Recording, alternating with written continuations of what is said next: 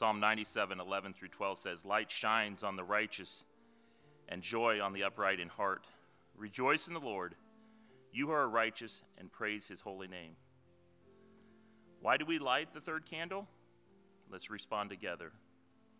The third candle reminds us that Jesus' birth brings joy to all who believe in him. So we join all of creation in celebrating him. When they saw the star, they were overjoyed. On coming to the house, they saw the child with his mother, Mary, and they bowed down and worshiped him. Matthew chapter 2, verses 10 and 11a. For to us a child is born, to a son is given, and he will be called Prince of Peace. Of the greatness of his government and peace there will be no end. Isaiah 9, 6 through 7a. During his time on earth, Jesus restored peace everywhere he went. He calmed tumultuous storms. He brought healing to the sick. He raised the dead to life. He forgave sinners their sins. Isaiah prophetically calls the coming Messiah the Prince of Peace. And the angels announcing the birth of Jesus declare, "On earth peace to those on whom his favor rests." His first coming began this process of restoring peace between us and God. His second coming will bring wholeness as he intended his creation to be when he first set the universe in motion. The Prince of Peace brings us peace with God, the end of spirituality, enmity, and striving to secure God's favor through our good works, as well as peace of mind and heart, a state of being at rest despite difficult circumstances because we know that God is in control. In fact, the very night Jesus was betrayed, in his last teaching moments with the disciples, Jesus promised them peace, not as the world offers it, but as only he can give. No matter what would happen, they could rest and enjoy sweet fellowship with God, which would then create ripple effects in their relationships with the world around them. Though the world might be caught up in anxiety and worry, we can rest securely in the knowledge that Jesus is making all things right. And we can participate with him in bringing peace to a broken world as we look forward to the future kingdom of peace. Today we light a candle to remind us that Jesus' birth brings joy to all who believe in him. So we join all creation in celebrating him. Matthew 2, 10 through 11a. When they saw the star, they were overjoyed. On coming to the house, they saw the child with his mother Mary, and they bowed down and worshiped him.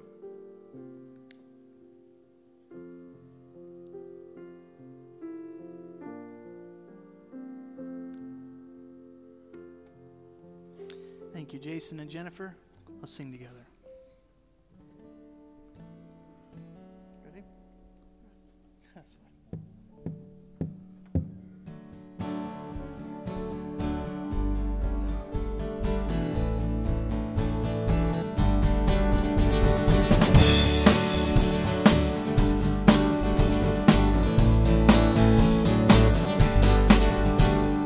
Angels we have heard on high, sweetly singing o'er the plains, and the mountains in reply, echoing their joyous strains. Gloria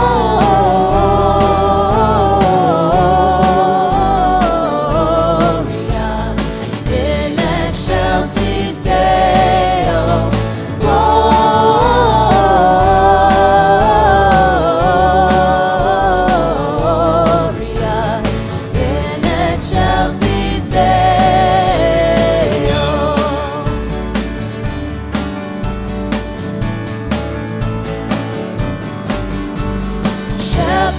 Why this jubilee?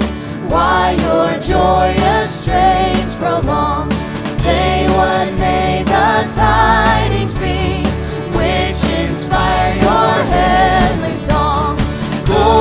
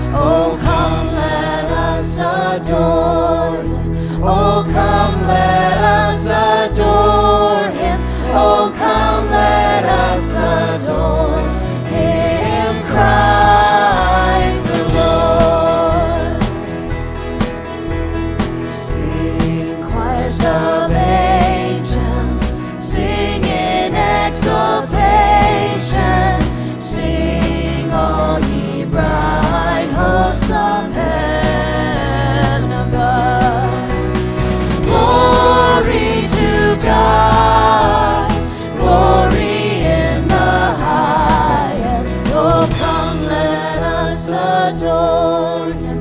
Oh, come, let us adore him.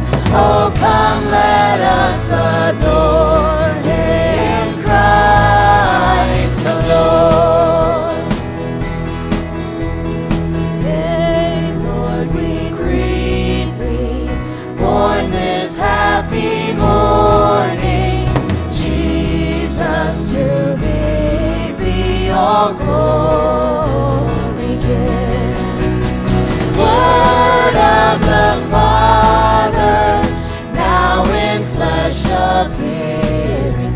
Oh, come, let us adore him. Oh, come, let us adore him. Oh, come, let us adore him, Christ the Lord. Oh, come, let us adore him. Oh, come, let us adore him. Oh, come, let us adore him, Christ the Lord.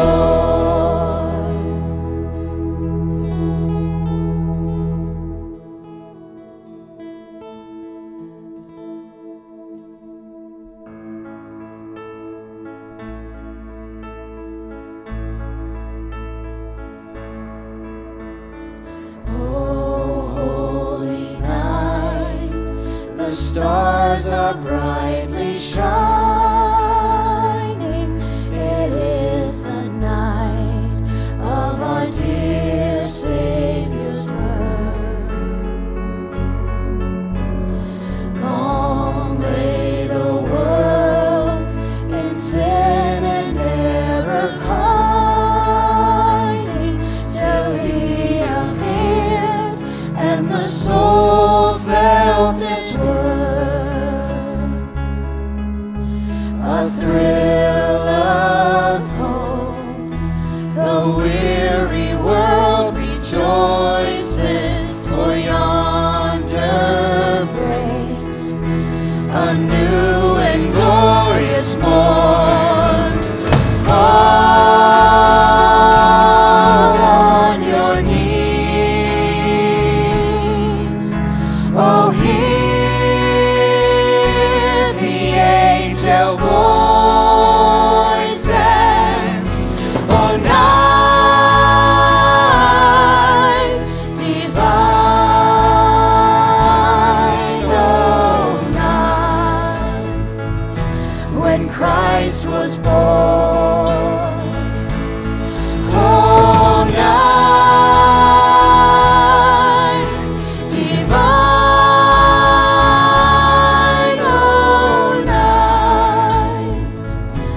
oh, night divine.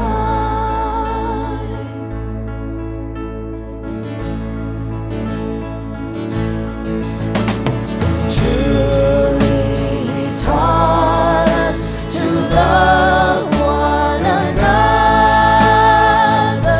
His law is love, and his gospel is peace.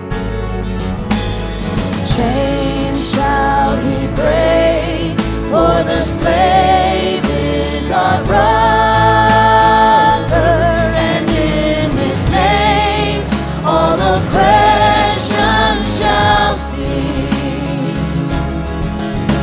Sweet hymns of joy in grateful chorus raise, we let all within us praise his holy name.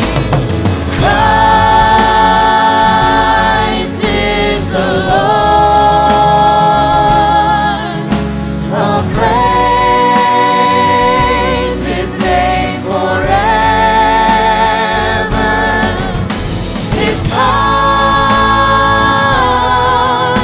and glory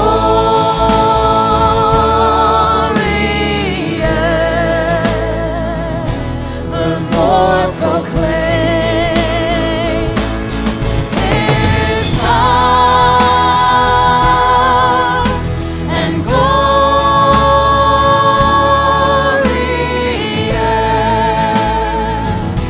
evermore proclaim.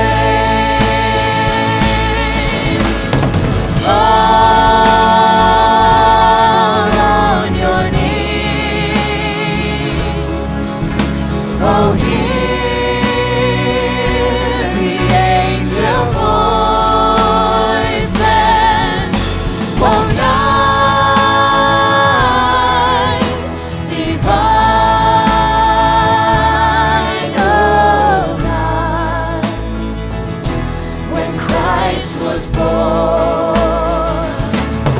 Oh, night divine,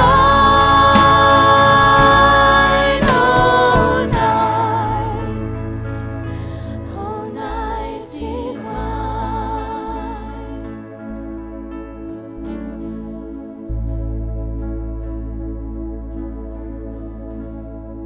Let's pray.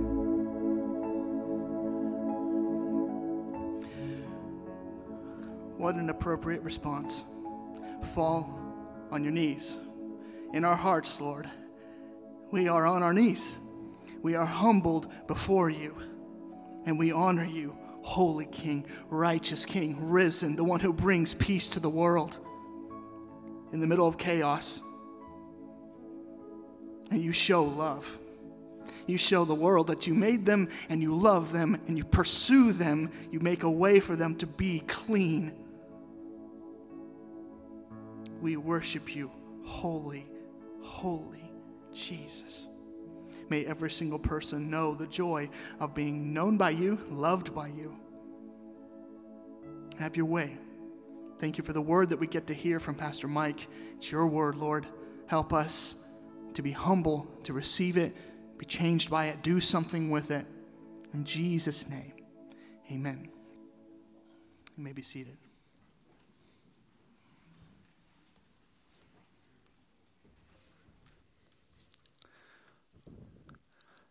Amen. Thank you so much, worship team. Love that song that we sang at the end, "O Holy Night." So good. Oh, please turn with me in your Bibles to the book of Matthew chapter 2. Matthew chapter 2, that's where we're going to be starting. We're actually going to be all over the book of Matthew this morning, but we're going to be beginning at Matthew chapter 2. And as we're turning there, I just want to say a couple things. First of all, how incredible was that seeing the kids sing those Christmas songs to us this morning? Amazing. I mean, just first of all, I don't know what kind of backroom deals were struck or threats were made in those classrooms to get those kids to be so stinking organized. I've never seen anything like that in my life. So kudos to the teachers for all those details and everything working out like that. And to the kids, I know they've been practicing. I think they're getting a little sick of these songs. They've been practicing for a long time. But man, what a blessing to us as a church. And just thinking about seeing all these kids on the stage up here and just thinking about the future of the church and how important that is. So cool, and I trust that you were blessed by that, just like I was. Secondly, super excited for our Christmas party tonight. We've been talking about just a time for us to be together in fellowship as a church family. So Emily, my wife, has been kind of heading up a lot of the planning for it, and I know many of you have been working hard to get it ready as well. So I want to say thank you to everyone who's been working hard for it, and I hope that you'll be able to join us tonight for this time of fellowship together. And then finally, before we jump in, I have a little nugget for you. I guess this is free, so I'm not gonna, you don't have to go back and put $5 more in the offering box. This one's on me, okay? So I'm just joking about that, by the way. But in my quiet time this morning, I was in the book of 1 Samuel chapter 12, and sometimes you're in the Word, and a verse just kind of grabs your heart, and I know I'm sure you've had that experience before, but I just had that experience this morning in 1 Samuel chapter 12, and so I just wanted to read this verse, and I don't know if there's anyone in here who needs to hear this verse, but 1 Samuel chapter 12 is Samuel's farewell address to the people of Israel, and he's telling them, you guys have messed up in the past, but if you follow the Lord, if you seek God, if you obey his commands, then things will go well for you. And then he says this in verse 16, and this verse just kind of grabbed my heart this morning. It says, "Now therefore, stand still and see this great thing that the Lord will do before your eyes." I love that. Stand still and see this great thing that the Lord will do before your eyes. I think so often we just, as Christians, certainly there's the temptation as pastors to think that God is only going to be able to work if I do these right things, right? This thing is only going to get fixed if I do everything I need to do. And I love that in 1 Samuel. We're just reminded, stand still and see this great thing that the Lord will do before your eyes. You think about the incarnation, Jesus coming to an unsuspecting world. He came did a great thing before our eyes. So if that's you this morning, if you need to hear that, maybe that's just me that needed to hear that this morning, but I trust that that's a blessing to you. We're called to stand still and allow the Lord to work. God will always blow your mind with the things that he does. He always does more than we can ever imagine. We're called just to stand still and see the great thing that the Lord has done and will do. Amen? All right. Well, like I said, that was all bonus sermon. Now let's jump into the meat of things. But before we do that, let's pray and ask that the Lord would help us this morning. Heavenly Father, God, what a joy, what a delight to be together this morning to worship you. We sing about the holy night when Christ was born. As we prepare to celebrate Christmas, think about what that means. Think about the Advent and all that that entails, God. We just praise you. God, you always work in ways that are beyond what we can ever imagine. So, Lord, help us to not have too small of a view of who you are or what you can do. All the time, God, I confess, I have too small of a view of a picture of who you are and what you can do. So just expand that, God, for all of us. Turn our eyes upward, our hearts, open them up to what you want to do in us and through us, God. This morning, as we talk about joy, we just ask that we would be filled with your joy, God. That we would know the joy in following Christ. If there's anyone in here this morning who doesn't know that joy, God, I just ask that by your Spirit, it's only by your Spirit that it's possible, that by your Spirit you would move in their hearts. And they would understand the incredible joy, what it means to follow Jesus. God, we love you so much. We thank you that you love us even more. You are so faithful, God. We pray all these things in Jesus' name. Amen. Well, this year, our family, like many of you guys, we kind of did the multiple Christmas celebration at different parts of the family thing. And over Thanksgiving, we were in Ohio. My family lives in Ohio. We celebrated Christmas with my family the day after Thanksgiving. And so we opened presents. So we had Thanksgiving, then we immediately switched into Christmas mode. Some of you do this over Thanksgiving as well. And so we opened presents on Thanksgiving. And one of the presents that Owen, our son, received was this little music box that plays Christmas carols. He calls it, I always say, get your music box, and he calls it his music church because it's shaped like a church. So he says, it's not my music box, it's my music church. You say, okay, well, whatever it is. But he loves this thing. Like, this is the greatest thing that he has ever received in his life. I don't understand why. I didn't know he loved Christmas music that much. But every day since we got home with this thing, the first thing he does when he wakes up in the morning is plugs it in. And there's a little knob to turn it on. And he turns it on way too loud. And then we go tell him to turn it down a little bit. And so he turns it down. And he has Christmas music playing all day, every day. So in the Nafziger house, we are Christmas music nonstop this year. That's given me a new appreciation and sympathy for any of you who work in like a department store where there's Christmas music playing in the background all the time. But the kid loves it, and I'm a little bit worried about, I don't know if he's aware that after Christmas we're going to have to put this thing away until next year.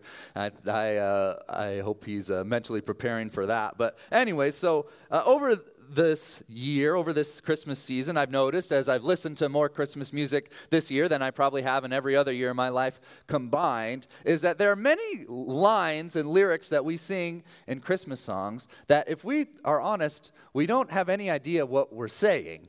Right? And we could probably figure it out if you like really sat and thought about it, but there's a lot of things that we just take for granted in Christmas songs. We don't know what they mean. So like in the song Silent Night, we sing, round yon virgin, mother and child. What are we talking about? Are we talking about the shape of Mary, that she's a round, I don't know what yon means, but she also just gave birth to Jesus. So maybe you can explain that one to me after the service. But there's a whole bunch of examples of this, right? If I asked you to hang the shining star up on the highest bough, would you have any idea where I wanted you to put it? You would not know what I wanted you to do. If I asked you to troll the ancient Yuletide carol, would you know what I was asking you to do in that moment? Nope, I don't have any idea what that means. Don't even get me started on the 12 Days of Christmas, the most nonsensical Christmas song ever written, probably. And then there's one more that always puzzles me, and I hadn't really thought about it before because it's actually the front end of one of my favorite Christmas songs, and it's actually the title of one of my favorite Christmas songs, but I don't know what it means. God rest ye merry gentlemen. What is that talking about? Who are the gentlemen? Why are they merry? What does it mean, God rest ye? I don't know. Again, if you know this, please explain it to me after the service. I'd love to understand what I'm singing. But while the first line is confusing, I love the words to this song. God rest ye merry gentlemen, let nothing you dismay. Remember, Christ our Savior was born on Christmas Day to save us all from Satan's power as we were gone astray. Oh, tidings of comfort and joy. I sang to you last week. I'm not going to sing to you 2 weeks in a row, so I'm just reading the lyrics. Tidings of comfort and joy. That word tidings, I had to look up. It means good news. Good news of comfort and joy. That's the gospel right there. Christ our Savior was born on Christmas Day. Why? To save us all from Satan's power as we were gone astray. And this is good news of comfort and joy. Joy. We talk about joy a lot during the Christmas season, don't we? Joy. What does it mean to have joy? That's what we're going to look at this morning. We're going to do things a little bit different this morning. Normally around here at Rock Prairie, we take one passage on a Sunday morning. We try to dig everything out of it that we possibly can. And this week, we're doing something a little bit different. We're actually going to take that word, joy, and we're going to trace it all throughout the book of Matthew. So I have this great Bible software program called Logos, and what I did this week is I typed the word joy in and searched it in Matthew, and I looked for every instance of the word joy in the book of Matthew. And so we're going to talk about every single one this morning. There's 35 instances of joy, and so it'll be a little while. I'm just kidding. There's only 5. It's not going to take that long. We're going to talk about every instance of the word joy in the book of Matthew. So if you have your Bibles, like I said, go ahead and turn to Matthew chapter 2. We will have all the verses on the screen this morning because we're going to be going pretty quickly through them all. But if you have your Bibles, go ahead and turn to Matthew chapter 2. And that's the first instance of joy that we see, and we just read it in our Advent reading, and it comes through the story of the wise men, which is an appropriate place for us to start in this Christmas series. The wise men are a familiar part of the Christmas story, and yet there's a lot that we don't know about the wise men. We don't know, for instance, how many there were, as much as we sing, "We Three Kings," right? We don't know that there were 3. There were 3 gifts, which I think is where they come up with 3 kings, but we don't know how many there were. We don't know who they were. We don't know their names. But there are some things that we do know. We know that these were very important men. They were high-ranking officials with power and influence, and they traveled hundreds of miles to find this king who had been born. They came from the east. So they were Gentiles. They were not Jewish, and yet they traveled hundreds of miles to find the king of the Jews who had been born. And so we're going to pick up the story after they meet with King Herod in verse 9. It says this, "After listening to the king, they went on their way. And behold, the star that they had seen when it rose went before them until it came to rest over the place where the child was." So they had been following the star from the east all the way to Jerusalem. This star that was a sign in the sky that the king had been born. Now, this is something that kind of just blows our mind when it comes to the way that God works, because these were like pagan astrologers, and yet God put a true sign in the sky, a star that the Savior had been born. And so the wise men follow this star all the way to Jerusalem. And they get to Jerusalem, and the star, unbelievably, starts moving. And so they follow the star to Bethlehem. Verse 10, "When they saw the star, they rejoiced exceedingly with great joy.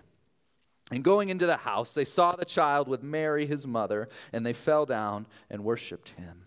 Then, opening their treasures, they offered him gifts, gold and frankincense and myrrh." When they see the star leading them to Jesus, they rejoice with great joy. And when they finally see him, they fall down on their faces and they worship him. And they offer gifts fit for a king. Now imagine that you're one of these wise men who'd been traveling. You'd heard these stories of this Jewish Messiah who would come, and then you see this star in the sky, and you know that that means that he's arrived. So you get to Jerusalem all the way, and then you see the star start to move, and you can't believe it. I don't know what the wise men knew about Jesus. They knew he was the king of the Jewish people. Did they know he was also the savior of the world? I don't know. Did they know he was the Son of God? We know. And so our response when we come face to face with this incredible truth that Jesus came to save his people from every nation, every tribe, and every tongue, our response to this is joy. It's to fall on our faces in worship, to offer what we have, to give ourselves as an offering, a living sacrifice to this King. Joy, when you finally see Christ face to face, leads to worship him. I hope that's true of you this morning. If you know Jesus, if you have a relationship with him, I hope that that joy leads you then to bring your heart to a place of worship like it did for the wise men. Joy in Christ leads to worship. The second thing we see in the book of Matthew when it comes to joy is that joy perseveres in trial. Joy perseveres through trial. Our next passage comes from Matthew chapter 13. So you can fast forward a few chapters to chapter 13. And this is the section where Jesus tells many parables. He teaches the people by telling them stories, and the stories represent spiritual realities. And so he begins with the parable of the sower. This should be a familiar parable to many of you. We've talked about this parable before. The sower sows seed in different places. And depending on where that seed lands is what allows its response to that seed. So the seed that lands on the path doesn't grow at all. The seed that lands on the rocky soil grows and then dies, but the seed that lands on the good soil grows up and is healthy. And so we're going to pick up and talk about the rocky soil because that's where we see the second instance of the word joy in Matthew. So look at verse 5. Says this, other seeds fell on rocky ground where they did not have much soil, and immediately they sprang up, since they had no depth of soil. But when the sun rose, they were scorched, and since they had no root, they withered away. Now, we're lucky because the parable of the sower is one of the parables that Jesus explains exactly what he meant when he was talking later on. So we don't have to wonder what he meant by this. He explains the meaning in verse 20. You look there with me. It says this, as for what was sown on rocky ground, this is the one who hears the word and immediately receives it with joy. Yet he has no root in himself, but endures for a while. And when tribulation or persecution arises on account of the word, immediately he falls away. Now, this passage actually serves as a warning to us. And this is what it's saying. It's possible to get really excited about Jesus for a little bit. It's possible to get really on fire for following Jesus right away. But that faith is going to bear out depending on how we respond to persecution. And so while it's possible to respond initially to the gospel with joy, Jesus says by the time persecution arises, these people realize this wasn't what they signed up for, and they fall away. Now, I think it's actually possible for the reverse to happen as well, isn't it? For us to cling to Jesus only when we're facing trials in our life. And then when those trials subside, so too does our devotion to the Lord. Verse 21 says, he has no root in himself. Talking about the person who falls away during trial. He has no root in himself. Your faith has to have a substance to it. It has to have a depth to it. Truly following Jesus means being deeply rooted in the gospel. It can't be a surface level faith. Something that you just come back to when you want to. There's a deep root that takes place when you follow Jesus. So let me say this morning, don't let your faith have shallow roots. Let's take this as a warning. It's possible to shoot up right away when you first hear about Jesus, but fall away later on. Don't let that be true of you. Sink your roots deep into the gospel of Jesus Christ. Persecution and trial shouldn't drive us away from Jesus. It should drive us further in to our relationship with Jesus. In fact, that trial that we go through is often what allows our roots to sink even deeper into the gospel of Jesus Christ, isn't it? You've had that experience before. The relationship with Jesus is at one level, and then you go through something maybe unthinkably difficult. And what does it do? It's going to do one of two things. It's going to drive you away from Jesus, or it's going to drive you further in. True joy, as opposed to the false joy of just being excited about Jesus at first, but falling away later on. True joy sinks its roots deep into the gospel, so we can do what we said when we first studied James a while back. You remember, what are we supposed to do? When we face trials of many kinds, count it all joy. We can do that when we sink our roots deep into the gospel of Jesus Christ. True joy perseveres through trial. Third, the book of Matthew, we see this. I love this. The joy of salvation is worth losing everything for.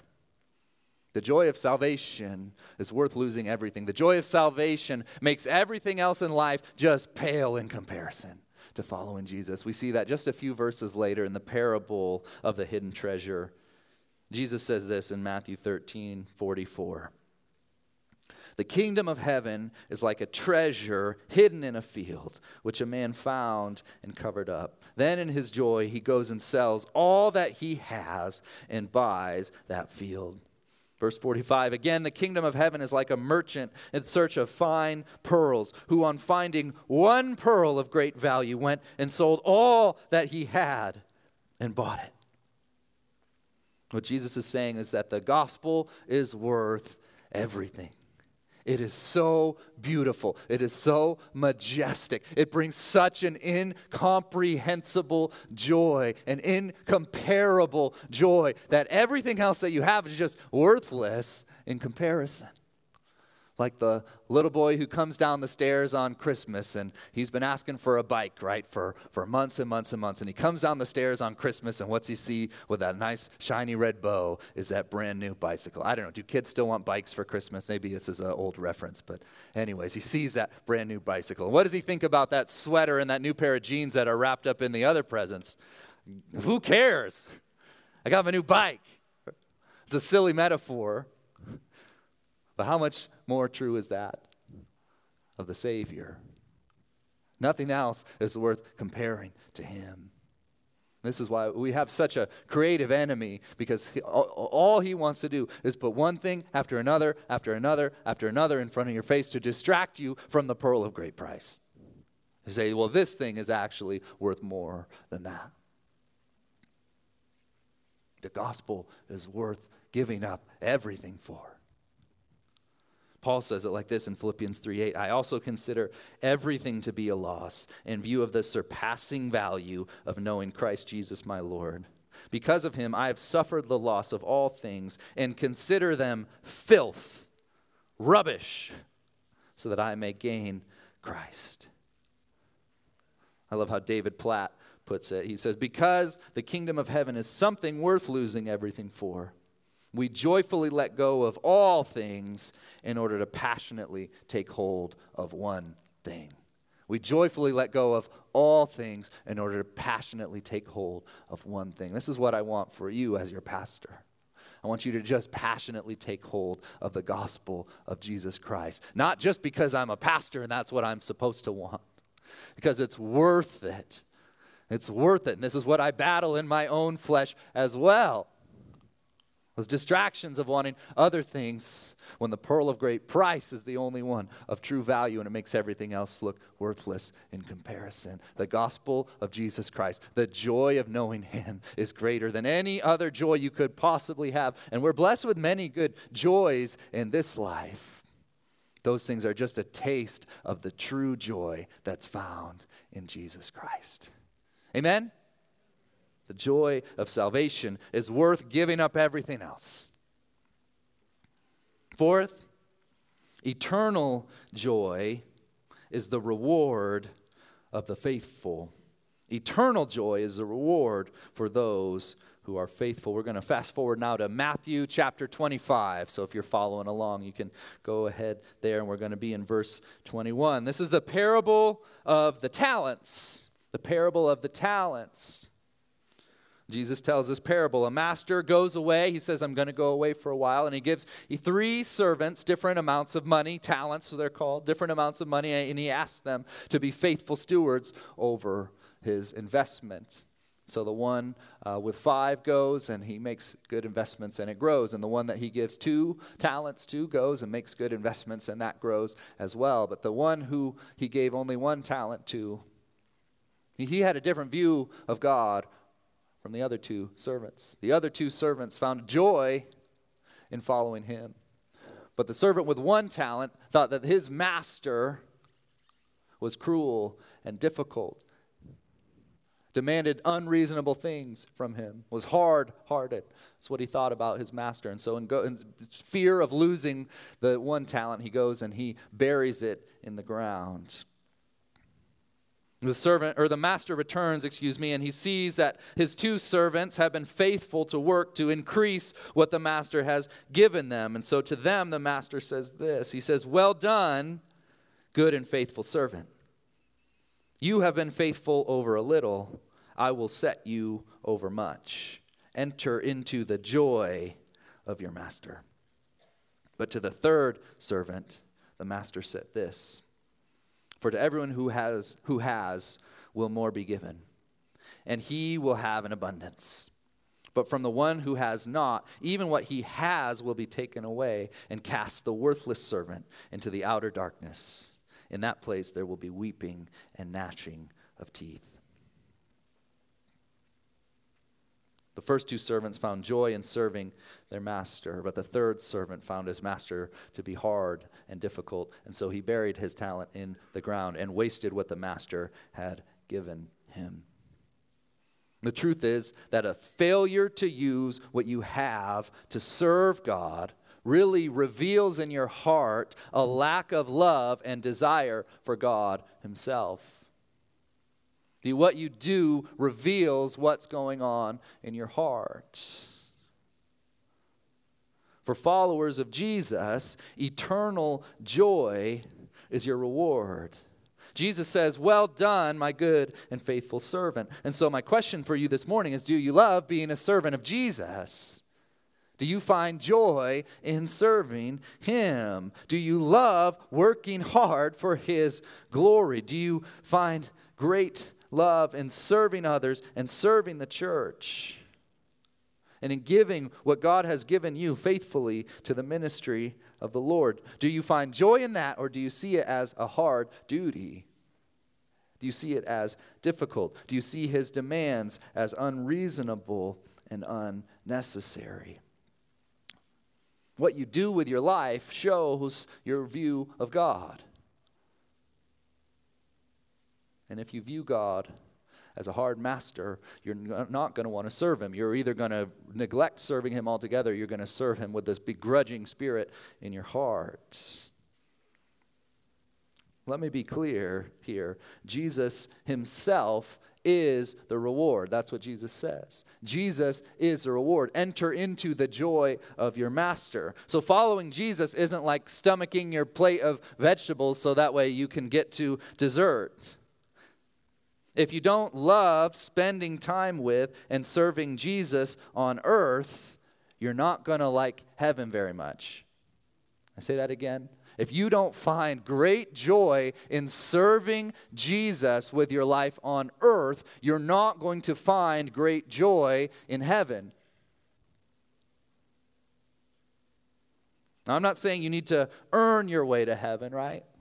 By how you serve Jesus on earth. Hopefully, you've heard enough of my sermons to know that that's not what we believe at all. And if you're new here this morning, please understand that's not what we believe. We're not talking about earning your way to get to heaven. We're saved by grace alone, through faith alone, in Christ alone, full stop. That's it. But what I'm saying is that this is a matter of where your heart is at. The unfaithful servant saw his master as cold and hard to follow. And he was wrong about that. That's the point. He was wrong about his master. He got it all wrong. Jesus says, "Come to me, all who are weary and heavy laden, and I will give you rest. Take my yoke upon you and learn from me, for I am gentle and lowly in heart, and you will find rest for your souls. For my yoke is easy and my burden is light." That's what's true about God. If you're following God, you will see that his yoke is easy and his burden is light. And the things he asks of you are not unreasonable or unnecessary demands, but they're things that bring you joy. So the question this morning is, do you find joy in serving the Lord? Because if you don't find joy in it now, you're not going to find joy in it in eternity. Because eternal joy in Christ is the reward for those who faithfully follow Jesus in this life, who use their gifts and talents and abilities and resources to gladly and joyfully serve him in this age. Those are the people who will do the same in the age to come. Eternal joy is the reward of the faithful.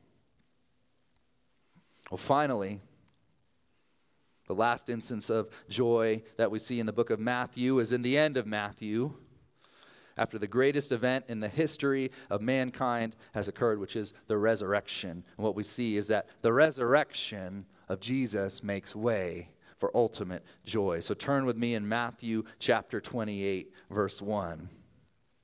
Mary and Martha are heading for Jesus' tomb, and they're unaware of what has taken place. They're expecting to find his dead body in the tomb, but what they find is much, much, much greater. Verse 1.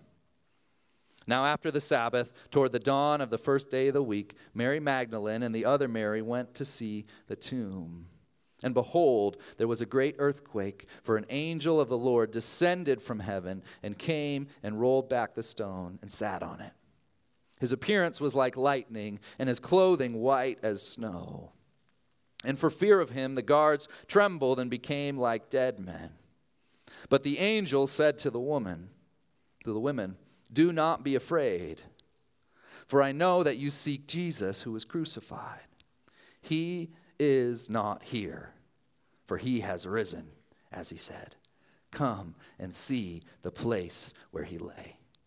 Then go quickly and tell his disciples that he has risen from the dead, and behold, he is going before you to Galilee. There you will see him. See, I have told you." Imagine hearing that news.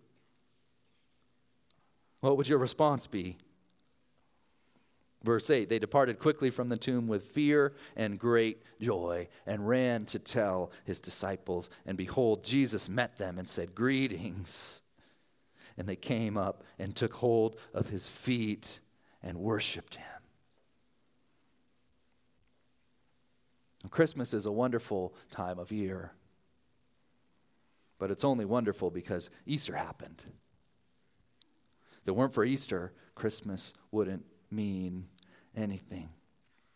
We celebrate Christmas, Jesus coming to earth. We celebrate Christmas with an eye toward Easter because the resurrection of Jesus is what changed everything. Jesus came to earth as a baby, but he came to die on a cross. Why? Why did he do that? Because you sinned. Because I sinned. And because of our sin, we've been separated from God, and we rightly deserve to die. Ever since Adam and Eve ate the fruit in the Garden of Eden, mankind has been separated from God. And that's the story of the Bible. From Genesis 3 onward, it's all about God's redemption of his people, because the good news is God doesn't leave his people there in their sin. God is not a God who abandons his people, even when they've sinned against him, even when they deserve to die. No, Emmanuel means God with us. God sent his Son to save his people from their sins. So how do you become a part of God's people? If you believe.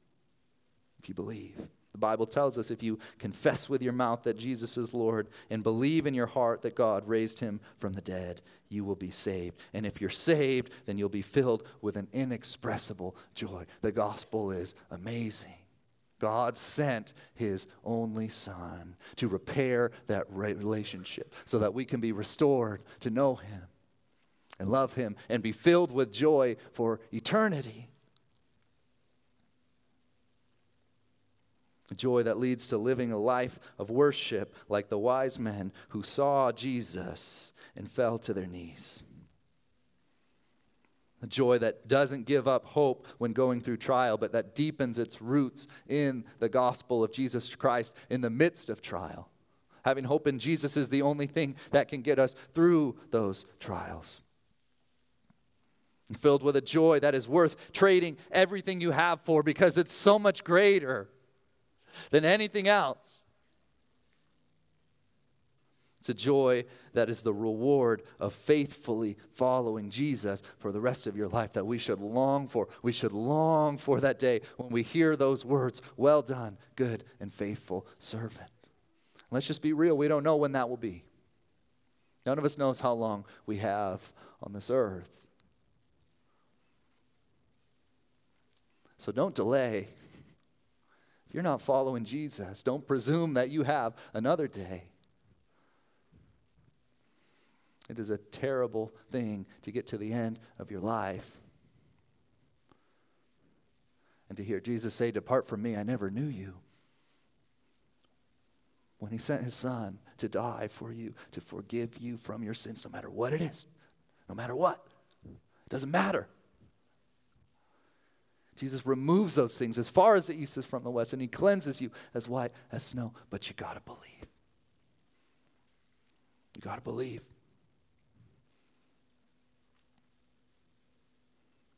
So if you're not following Jesus, make today the day that you believe. You start following him. Allow him to fill your heart with that radiant joy that is incomparable to anything else.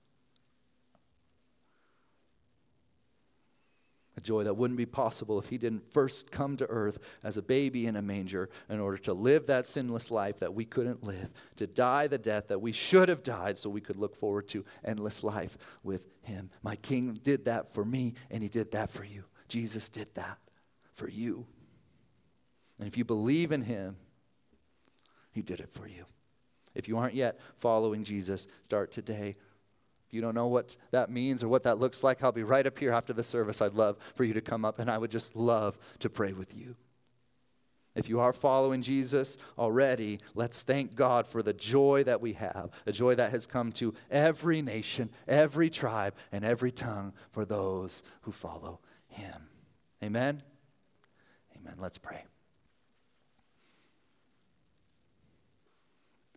Heavenly Father, God, we thank you, we praise you that you sent your Son to die that death that we deserve. He didn't deserve it, we did.